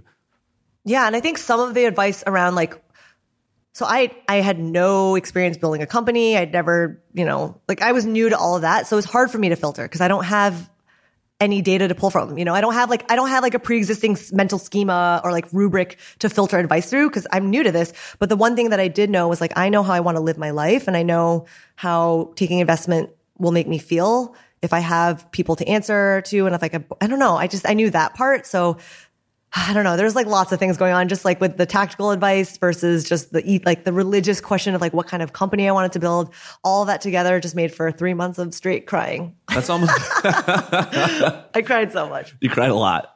That's I think the religious part of it is big. What do you want to do? What is your actual goal? Yeah. And if somebody doesn't share the same goal as you, their advice doesn't help. Yeah, their advice doesn't matter. But it's so interesting. It's people ask advice and they're so bad at asking for advice. It's people always ask, how do I be successful? What the fuck question is that? I hate seeing that question so much because it's first of all, what does success even mean? What are your circumstances? I don't know. It's just there's just the most vague question. Yeah. What does success look like for you? It depends completely. I know. And so I think, and this is another thing, it's not a knock on YC. I'm looking back. I'm so glad I did YC. Of course, if I could do it again, I would do it very differently, but it was partially my fault too. Going through YC, I was naive. I genuinely didn't understand that a lot, the goal of YC is to go to demo day and fundraise. And I think if you talk to some partners at YC, they won't even agree with that statement. But it felt like that in the batch. Everyone was why would you do YC if you weren't trying to go to demo day and fundraise? And I was like, oh shit, I don't belong here. So I don't know. Explain what demo day is and explain the story behind you deciding not to get on the stage at the end of YC. I feel you should describe demo day because I've never been to a demo day, but I went to demo day 9 years ago. It's probably really different. Demo days, everyone, I'm not even confident I know because I just dipped before demo day. I didn't go and I've never been to one since, but every founder or one person from each company goes on stage. I think it's a 60-second pitch to a room full of investors and you're just trying to get people to give you money. And and for me, it was just also conflicting because you read all these essays from PG and he's there's just conflicting advice everywhere. Whereas if you don't need to fundraise, don't. If you don't need to raise money and get, have investors on board, then don't. And so I was okay, I don't need to. I had been prepared this whole time to do this bootstrap self-funded thing and live super poor and frugal and eat ramen every night. I was prepared for that. So I was just confused that other people at YC were still telling me like, you should fundraise now. It'll never be easier. Like, you never know. Like, you might not need the money now, but you might later and it'll be too late. And it was just like, everyone else was so excited about Demo Day. It was just really confusing. Why were you so confident that you didn't need to raise money?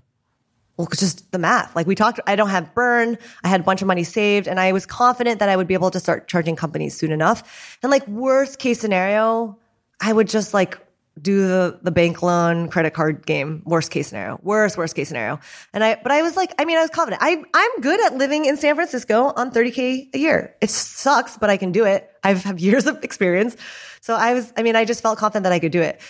I wasn't confident in saying it, which is why the thrashing happened during YC. I think I spent the bulk of YC defending my position. And then it was my fault because I'd be like, maybe.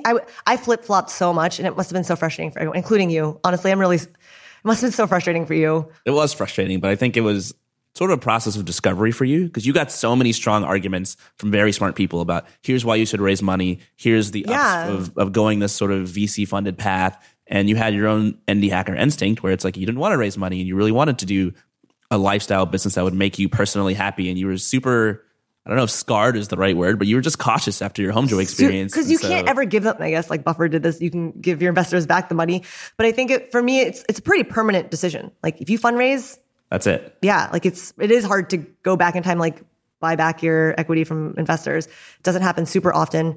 And yeah, the hard part was that all the advice was true. And it just depended on your goals. And that was like a personal question. So I think I just had a lot of soul searching during YC of just like, what do I want? Because there isn't right or wrong answers. And the truth is like, if you raise from angels, it's not the same as raising your Series A or Series B. The pressures are different. It depends on who your investors are. Like everyone's like, they're really cool angel investors who will help you grow your business. They're like mentors. But I don't know. I felt like it wasn't for me. One of the interesting things to talk about here is your financial situation. You mentioned briefly that one of the reasons that you weren't too concerned with not raising money is, number one, you had the money from YC, but number two, you had your savings. You'd literally spent a year and a half, 2 years contracting at $100 an hour. Yeah. You were living super frugally, even though you're an SF. And so I don't know what your runway was. I think you had 2 or 3 years. Yeah. It would be savings. Yeah, exactly. I definitely had 2 years of runway before, especially with the YC money. Yeah. So I felt like there's no reason to. And honestly, people really underestimate how much energy goes into doing Demo Day and fundraising. And since I'm a one-woman show, if I'm spending 2 months fundraising, that means no one's working on the product, no one's doing sales, no one's growing developer traffic. And so it was just a really expensive decision to me. And just, it wasn't, and I know this sounds like all hippy dippy and whatever, but I just think the best way for me in making decisions is just doing what energizes me because I had 2 years of runway, it wasn't an issue of running out of money. It was more a concern that I would get frustrated or uninspired, unmotivated and quit. So that was what I was protecting against. Yeah. Quitting seemed to always be on the table. It was always something sort of looming. If you don't like this, you'll quit. I'm so good at quitting. If I hate something, I'm going to fucking leave it. No questions asked. So I loved HomeJoy. Whoa. I did love HomeJoy. No, I loved, I do love HomeJoy, but, I loved Key Value so much. And it was I love doing what I'm doing. There's nothing it was perfect to me at the time. Even I enjoyed working on it. And I just wanted to make sure I didn't stop enjoy that enjoyment because then I would quit. If my heart fell out of it, I would have quit. And so I think for me, it wasn't how do I have enough money to make it? It was how do I make sure I enjoy this long enough to not quit? Okay. So that's the story of an indie hacker going through Y Combinator, not doing Demo Day, not raising money while all of your peers are, tweeting about how many millions of dollars they raised. Coincidentally, I was on the YC podcast not that long ago. And the title of my interview was Your Whole Goal is Not to Quit. And that's what you did. You did the things that you liked and you avoided the things that you didn't so that you wouldn't quit. What did you end up doing after YC Demo Day? Even the week right before Demo Day, I was that Homer Simpson meme where he fades into the bushes. I just wanted alone time. I needed some isolation for real. But yeah, I think I just went back to focusing on the company. There are definitely lots of good things I got out of YC, don't get me wrong. But one of them for sure was that they pressured me to start charging. So during YC, it was funny. They're wait, you're providing value. Companies that you have let onto Key Values for free are hiring engineers. Like, what the fuck, Lynn? Charge them. And there's like, that was a huge debate too of like when I should start charging, when's the right time. And I could talk about that for a long time because I think that's just, you're looking at me. It ties into like what you're was your looking North, at me. It ties into like the thing you were mentioning was what was your North Star metric. And I think going into YC, your North Star metric was I need to get more developer traffic. Yeah, developer traffic. The website's not valuable unless I have developers. And then YC was telling you, hey, it's already valuable. You're already providing a service to these companies. Charge them money. Yeah, and so I like very lukewarm efforts was trying to charge, and it was bad. The first like 5 companies I reached out to, they were like, no. And then other ones were like, yeah, like if once it's valuable to us, we'll pay. And I was like, okay, cool. Like that's a positive signal. But no one wrote me a check until actually is around this. It's right about now at the end of February, beginning of March. And, but they were like, I didn't even know how much to charge. It was a long journey for that. And this basically 2018, I would characterize that as like learning sales. So walk us through this process of these very first sales calls that you made, the very first companies who paid for Key Values. How did you get them to pay? How much did you charge them?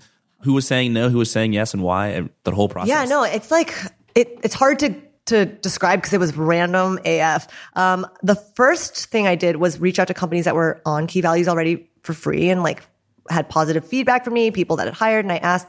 And I think it's one thing I underestimated is that it's really hard to get people who've had something for free and convert them into paying customers. And so that was one mistake. I should have just had everyone that was new that was onboarding and starting to charge, but I didn't think about that. And then it was just kind of looking at other job boards. There are other job boards that, are like anywhere from $200 to $500 to post per month. And so I was thinking about doing monthly subscriptions, 3 months, 6 months, 12 months. I was experimenting like crazy.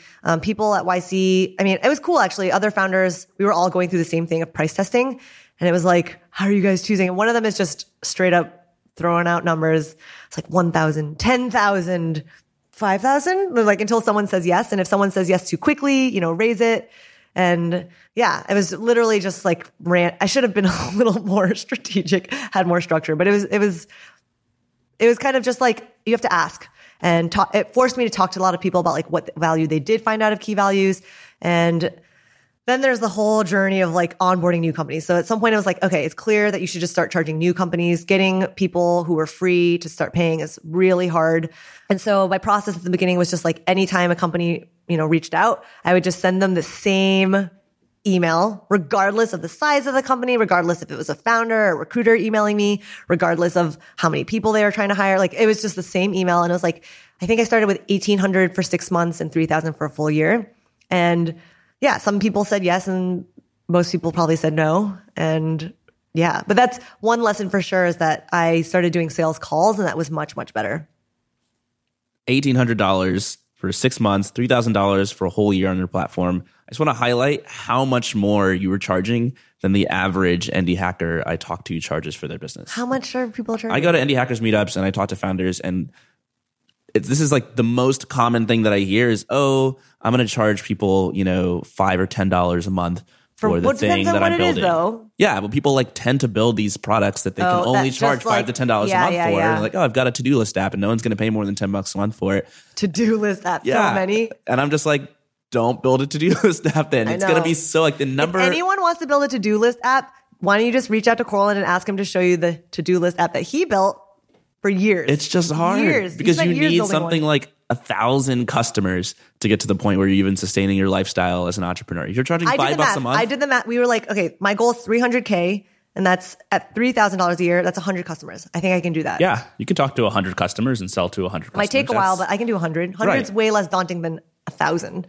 The other thing that's cool is you're pretty much spending all of your time doing the things that you hear in startup manuals that you should be doing. Talk to your customers, right? You're talking to them, you're learning how they get value, et cetera.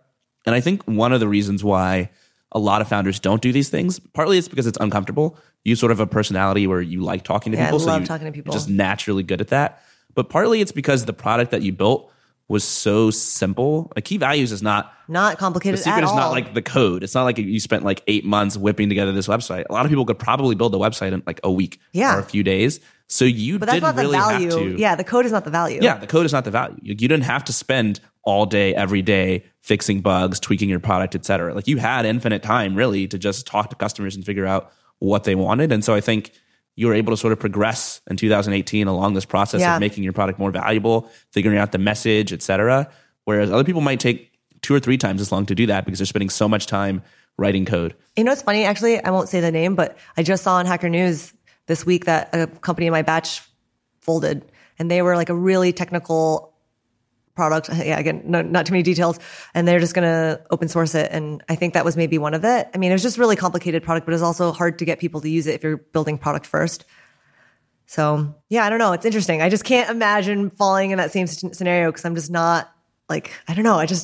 I'm in no danger of doing that. It's another reason not to build a to-do list app because then you're like, all right, well, I've got to catch up to all these other to-do list apps that have like 1,000 features. So I've got 3 years of code that I need to write before I can charge anyone. And there's people listening who like have successful to-do list apps. I'm imagining someone listening right now, like as they're coding their to-do list app, they're like, shit, side eye.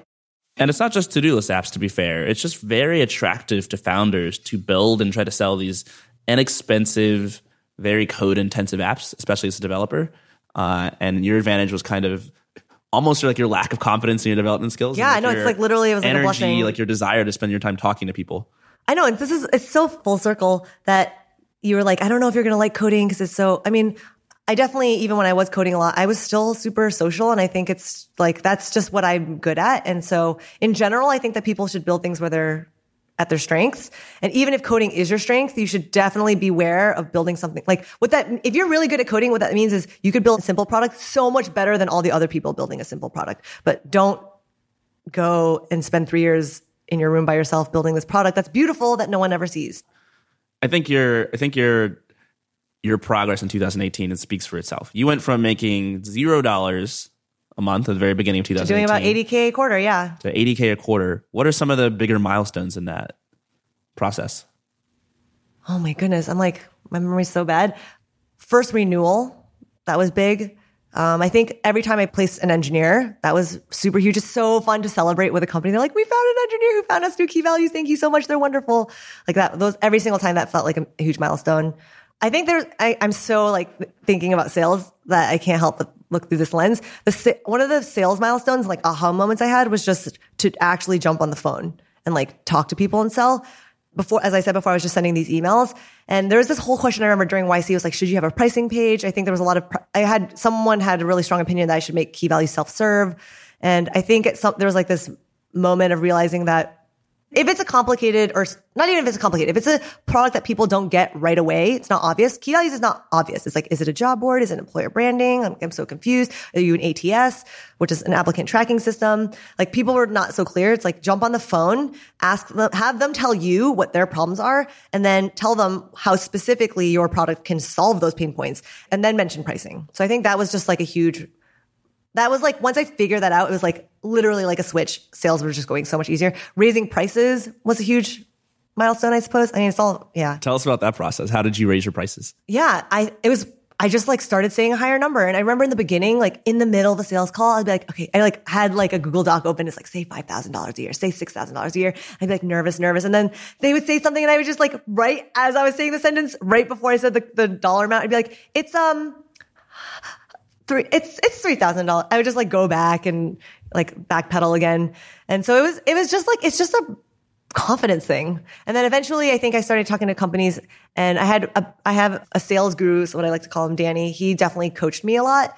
And he was just like, say a big number. You can always come down. If anything, companies like to hear that they give discounts. So like say 10,000. If they're like, look at it's video call, judge their face. Some companies are like, okay, yeah, that sounds normal. In which case you're like, good thing you said 10,000. And if they're like, if they pause a lot or anything, like work down from there. Give like, if you give them a discount, ask for something. So this is another thing. Like if you're like going to give a discount, don't do it for free. Make it instead of 10,000, like, okay, well, I'll make it 9,000 if you promise to, do a case study at the end of this, participate in a case study, and also be a reference call if another company wants to talk to a customer. And then they're like, still look like $8,000. And then you'll help us, you'll help me write some content or like participate in some blog, just like ask for things every time you give a discount. I think one of the coolest things for me watching you go through this process was how much you were not only just selling companies on the value you could provide, but also learning about the value that you could provide while talking to them. I know. It happens so gradually because I'm doing these calls like, once a day or like definitely at least once a week. But my pitch for key values changed so much. It got so but it was just so gradual. I forget that happened. Yeah. No, I just feel like I don't understand why people don't do more sales. Like, they're too busy writing code. I know. How do you know what to build if you aren't talking to people who are buying it or going to use it? And I think just hearing companies tell me what their pain points were, talking to existing customers and asking them like what's working, what's not. Like I learned so much about my own product that I didn't even plan. Like there are use cases that I didn't even consider when I started. I remember one of the ones that stood out to me was that companies were basically like sending their profile out to engineers as sort of like as their outbound outreach emails. Yeah. And just so you know, like recruiters see anywhere like single digit percentage of response rates, including the ones that are no. And there's a company, they're experimenting. They started linking to their key values profile in their outbound outreach emails, like making their emails much shorter and like just letting engineers opt into all this information. And they have a 47% response rate. Isn't that crazy? That's like high. 47% response rate for cold outbound emails. That is wild. Like even for me reaching out cold outreach, like that'd be a huge response rate. So yeah, that's a use case I didn't even think about before. And talking to my customers helps me learn the value of my own product. So we've been going for an hour and 15 minutes here. Ooh, we're just going to keep going. My bad. We're just going to keep going because we've got a lot left to learn, I think. And I want to keep talking about this progression of your sales and sort of analyze why it worked, why you succeeded where a lot of other people have trouble. I look at your customers list right now on Key Values. You've got a lot of high profile customers. You've got companies like Gusto paying for key values. You've got Entercom, Coinbase, Medium is a key values customer, Ease, NerdWallet, Webflow.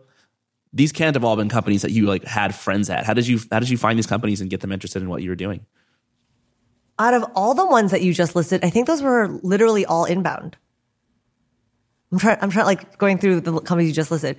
But yeah, so all of the companies that at this point, like all my sales are inbound, which is great. And yeah, it's just like jumping on the phone with them and understanding what their pain points were. These customers, the ones that you just listed, came at different time points.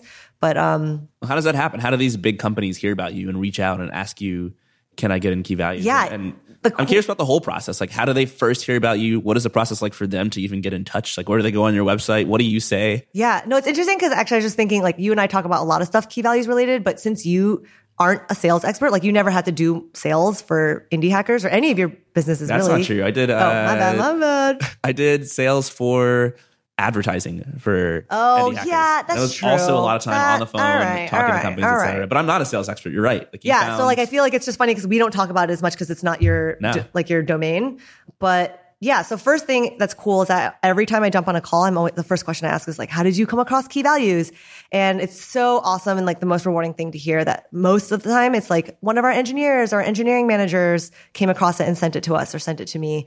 Sometimes I'm talking to the CTO and they're like, I saw it. I don't even know where I saw it. I think someone tweeted about it. Then I saw it on Hacker News and then someone else sent it in the Slack channel. And I was like, so people are just seeing it. And then the other cool thing is there's like, I don't know, maybe 1 out of 6 or 7 calls. Someone's like, if I'm talking to a recruiter, they're like, actually, we were interviewing this engineer and they asked us why we weren't on Key Values. And that's how we heard about it. We're like, what is this thing? We feel bad that we're not on it because we're trying to close this person. And so that's been really cool because it means I'm reaching the right people. Yeah. What's interesting is that like ultimately I'm serving this two-sided marketplace, but engineers that are looking for jobs end up finding jobs. And then when they're at a company that isn't on Key Values, they're a champion for Key Values. And then when I work with companies, like I always work really, really closely with, the team to create the content. And oftentimes it's a handful of engineers. Like I work with engineering managers, whatever. And now that I've been doing this for almost 2 years, sometimes those people leave those companies and they're like, hey, I remember when we chatted, like I just wondering if we could, pick your brain or if you wanted to help me make mint intros or like, then they become users on the other end. And I'm like, of course, happy for them to use Key Values on the other side. So it's like this cycle, or what do you call those things again? Remember the flywheel? Flywheel. Oh, the flywheel. Okay. It's like a flywheel. I like that you mentioned that I'm not a sales expert, and so you didn't really come to me for advice for sales. And so it's kind of a black box for me how your sales process works at Key Values. And I think the thing that's cool about it is it's kind of a reflection on a core part of your personality that I think makes you a more successful founder than a lot of people, which is that you seek out help. You're a solo founder, but it's kind of like you have all of these co-founders who are helping you build different parts of your business. And you do this to a better degree than almost anybody that I've ever met. It's one of my like core weaknesses actually is I don't ask for help. What? I don't find people to help me. I just recently started doing it. No, you're so right. Partly it's because of watching you and how effective you've been at getting people sort of on your side to fill in the gaps. Yeah. So for example, you briefly mentioned Danny. Who is Danny? How did you find this person? How did he play a role in So random. Danny, actually someone that I met introduced us because of something totally unrelated. It was like, what's it like leaving a company and just like, how do you figure out next steps? Like basically the soul searching career. Like how did you all the things you've been asking me today, like how did you know what to do after you dropped out of grad school? How did you know what you wanted to do after you left Homejoy? And it was like just transition questions. And it's just like, hey, Lynn has been through a lot of transitions. Like she's a nice person to talk to. So we started talking. And then like at the end of the hour, I was like telling him about key values and like how I'm struggling with sales. And he was like, oh yeah, I've done like 15 years of sales. Like what kind of questions do you have? And I was like, well, like one thing I'm working on right now is this company asked for this. I don't remember. It's like something that's like not that remarkable, but anyone who's doing sales, like, how do I respond to this email? Like you like obsess over every word and how you phrase things. And then at some point, like our meeting, we had to go and I was like, can I pay you just like, I don't know, like a couple hours to sit next to me and just walk through all my emails and like figure out my flow. Like one question was like, should I have a pricing page? And without him, like, no hesitation. He was like, do not have a pricing page. And it was like so funny. It was like something I was grappling with for months. And like all these people had different, and he just knew. He was like, based on what your product is, you should not have a pricing page. So obvious. And I was like, I just was like, oh my God, I want to keep talking to this guy. But yeah, we ended up becoming friends. And I was like, of course I want to compensate him for his time and his wisdom. And yeah, that's just one example. You for sure, Kadrin, Anurag of Render, which now Indie Hackers is now hosting. Yeah, you meet all these people who are brilliant at what they do. There's such common advice that you should surround yourself with people who are good at things. You surround yourself with people who are doing the things that you want to do. Like you're kind of the average of the 5 or 10 people that you spend the most time around. And you've completely surrounded yourself with people who are really impressive and smart and helpful in all these different areas. And so what they're doing rubs off on you. If you're ever doing anything super wrong strategically, like I'll probably comment on it. If you ever do something wrong with sales, Danny will chime in. But I mean, this is like, everything is so consistent. But this is a tweet that you had not that long ago. You were like, people underestimate how much of what your behavior is just imitating people around you. Yeah. And I think you were saying like, I don't actually know why you wrote that. I don't remember what it was in response to. I feel like you said it kind of like in a hating way, like everyone's just copying everyone. But I was like, no, that's a superpower. Like if it is like people don't even realize how much you just imitate the people around you. Assuming you're imitating good people. If you could surround yourself with good people, then that's great. Just surround yourself with people you'd like to be more like, and then naturally, just organically, everyone's a chameleon. You just end up kind of absorbing what they do and you just kind of become that. How do you do that? It's much easier said than done. I'm sure a lot of people listening in can look around at their closest friends, the people in their communities and environment, and not see a ton of people who are sort of succeeding at the same goals that they want to succeed at. How have you been so effective at finding people? Well, sometimes they find me, to be fair. Like Anurag reached out to me. Someone introduced me to Kadrin, who's the founder of Alpha, and it's an all-women's tech online community. And how does that happen? Who's making these intros to you and why? People who, Adora, I think, introduced me to Kadrin way back when both of us were starting out building our products. Anurag just told me yesterday that someone like told him about key values and that's how he reached out to me.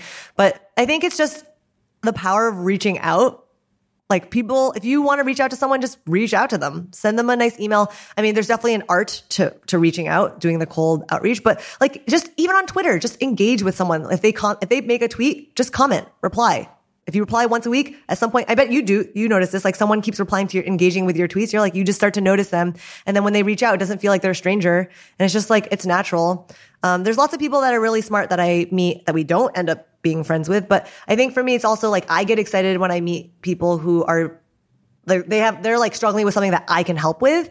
And then I've just always been I've always been a fan of bartering. I feel like anytime someone gives me something, I want to give something back. And I think I apply this. It's not just, and I don't think it's transactional. I don't know. People hate on me about this, but like, it's like same thing with friendships. If like someone is a good friend to you, I want to be a good friend back. Like I want to show up and be there for you when you need me the most. Like I want to step, I don't know. It's just like, I think I want to return the favor. And so it's just a natural thing of like finding your people. I think a big part of it is also just building cool stuff and putting it out there, because you built Key Values no one else built key values. Of course, people are going to want to get to know who you are, and you're going to meet interesting people because they think you're interesting too. And so you just sort of glom onto each other and build up this cool network of people. And you could have easily just never built key values or never released it, in which case it would have been much harder to meet interesting people. And I think the second half of that equation is it's not just about building anything, but you want to build something that works ideally. We talked about this earlier, but you started at the problem and then you worked backwards toward the solution. And I think if you had done what you had done in the other direction, what you would have ended up with is probably just a job board. You would have said, I'm going to build a job board, and you would have released that, and it would have looked no different than any of the other 10,000 job boards on the internet, and it would be much harder for you to find people, et cetera. So I think you sort of did it the right way for meeting interesting people. Yeah. Well, I don't know. It's weird to hear your like high level analysis because I didn't make these, they didn't feel like decision points for me. It was just like, this is my personality. This is what I've got. This is what I'm going to do. It didn't like it. It's just funny to hear this bird's eye view. But yeah, I think that, I mean, to be fair, Key Values isn't a job board. I mean, it kind of is. I remember when we first were like, you were coaching me through getting into YC. That was like my one-liner, like YC, or, in my application to YC, I looked it up the other day, was like, Key Values is a culture-driven job board. That was like for engineers or something like that. And I think of Key Values now less and less like a job board. It's just, I think it's its own thing. Yeah. But I think it's interesting in general, like you want to describe something that makes sense to people. It's easy for them to understand. And I didn't realize how much me describing Key Values as a job board colored my vision of what Key Values was.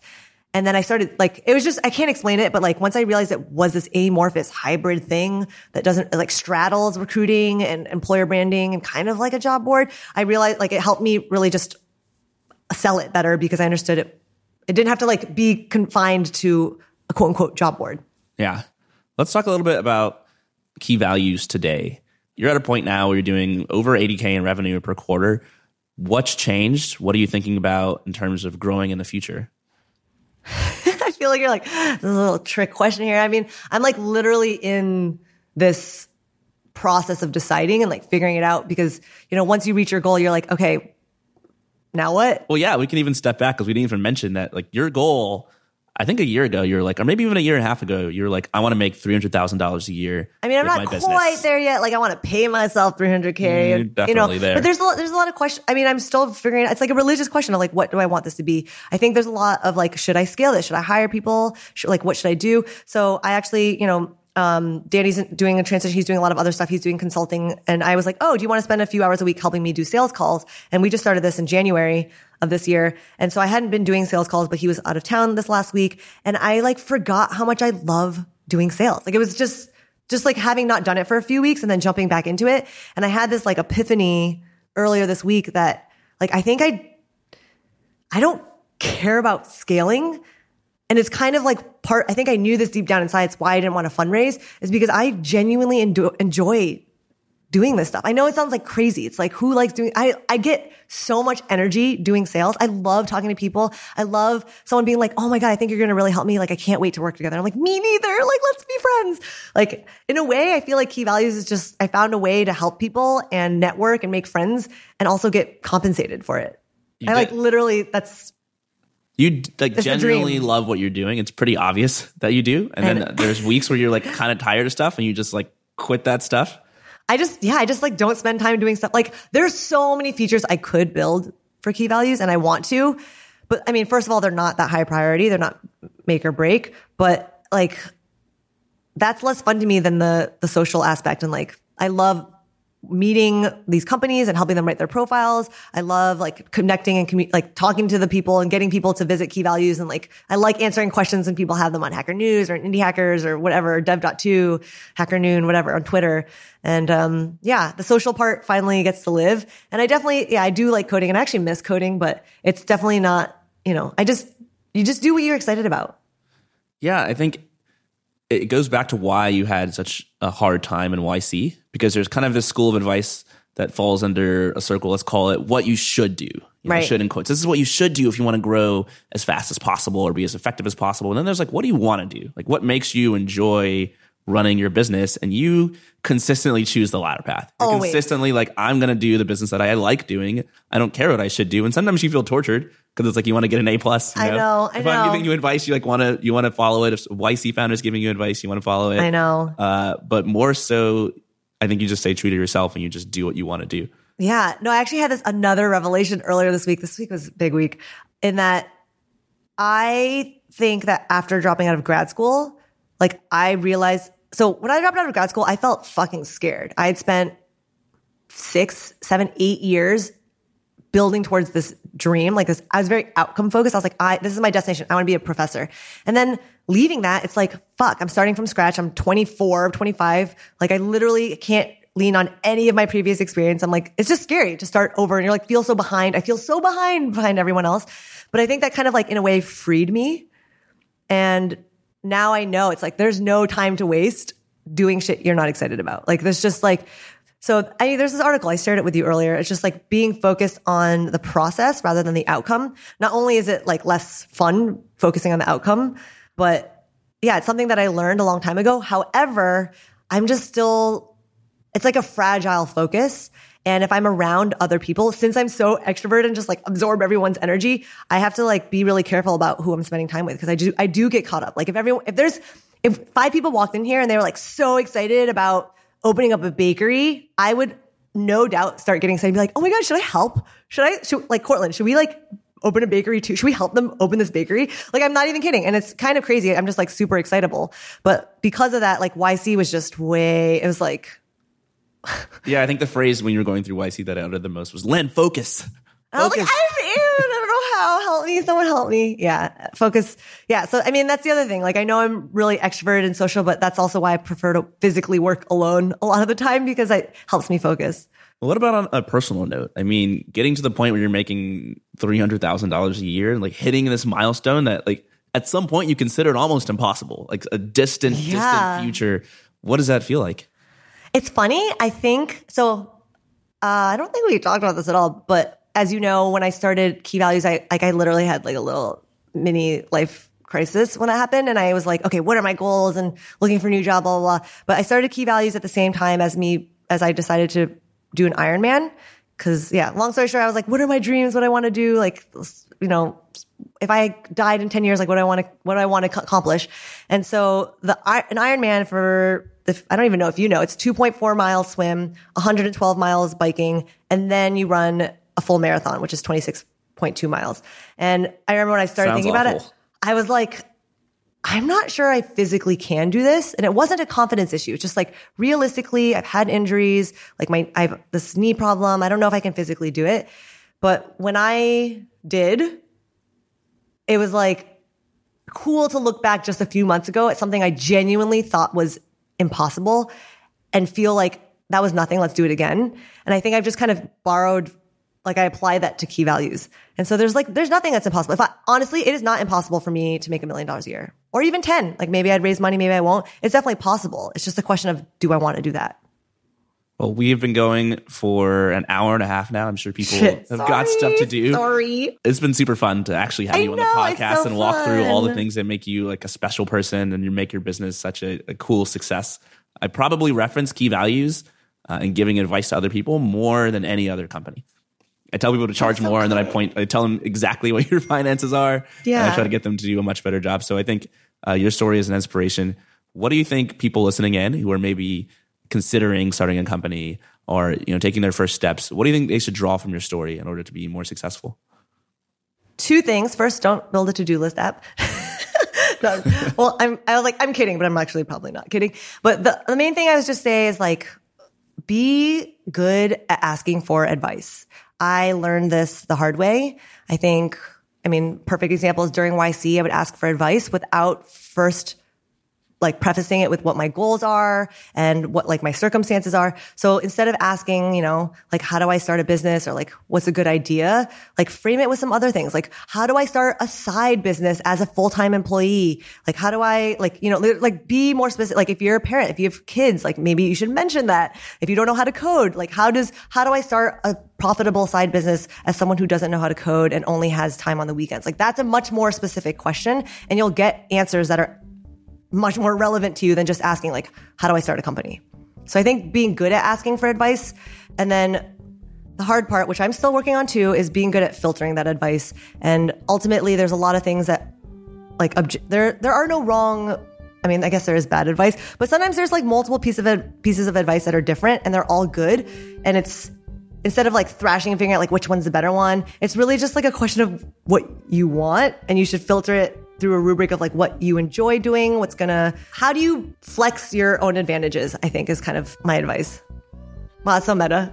It's so meta. Well, Lynn, I appreciated you coming on the podcast. I appreciate you. It's so cool. I think your story is going to inspire a lot of people to start companies. I hope it does. Yeah, and I was just going to say, like, I'm literally a example. Like, I started on Indie Hackers, and now I'm fucking on the podcast. Yeah, you did it. Almost an hour and 45 minutes of podcast. Let's go get food or something. I'm exhausted. All right. Toodle doodles.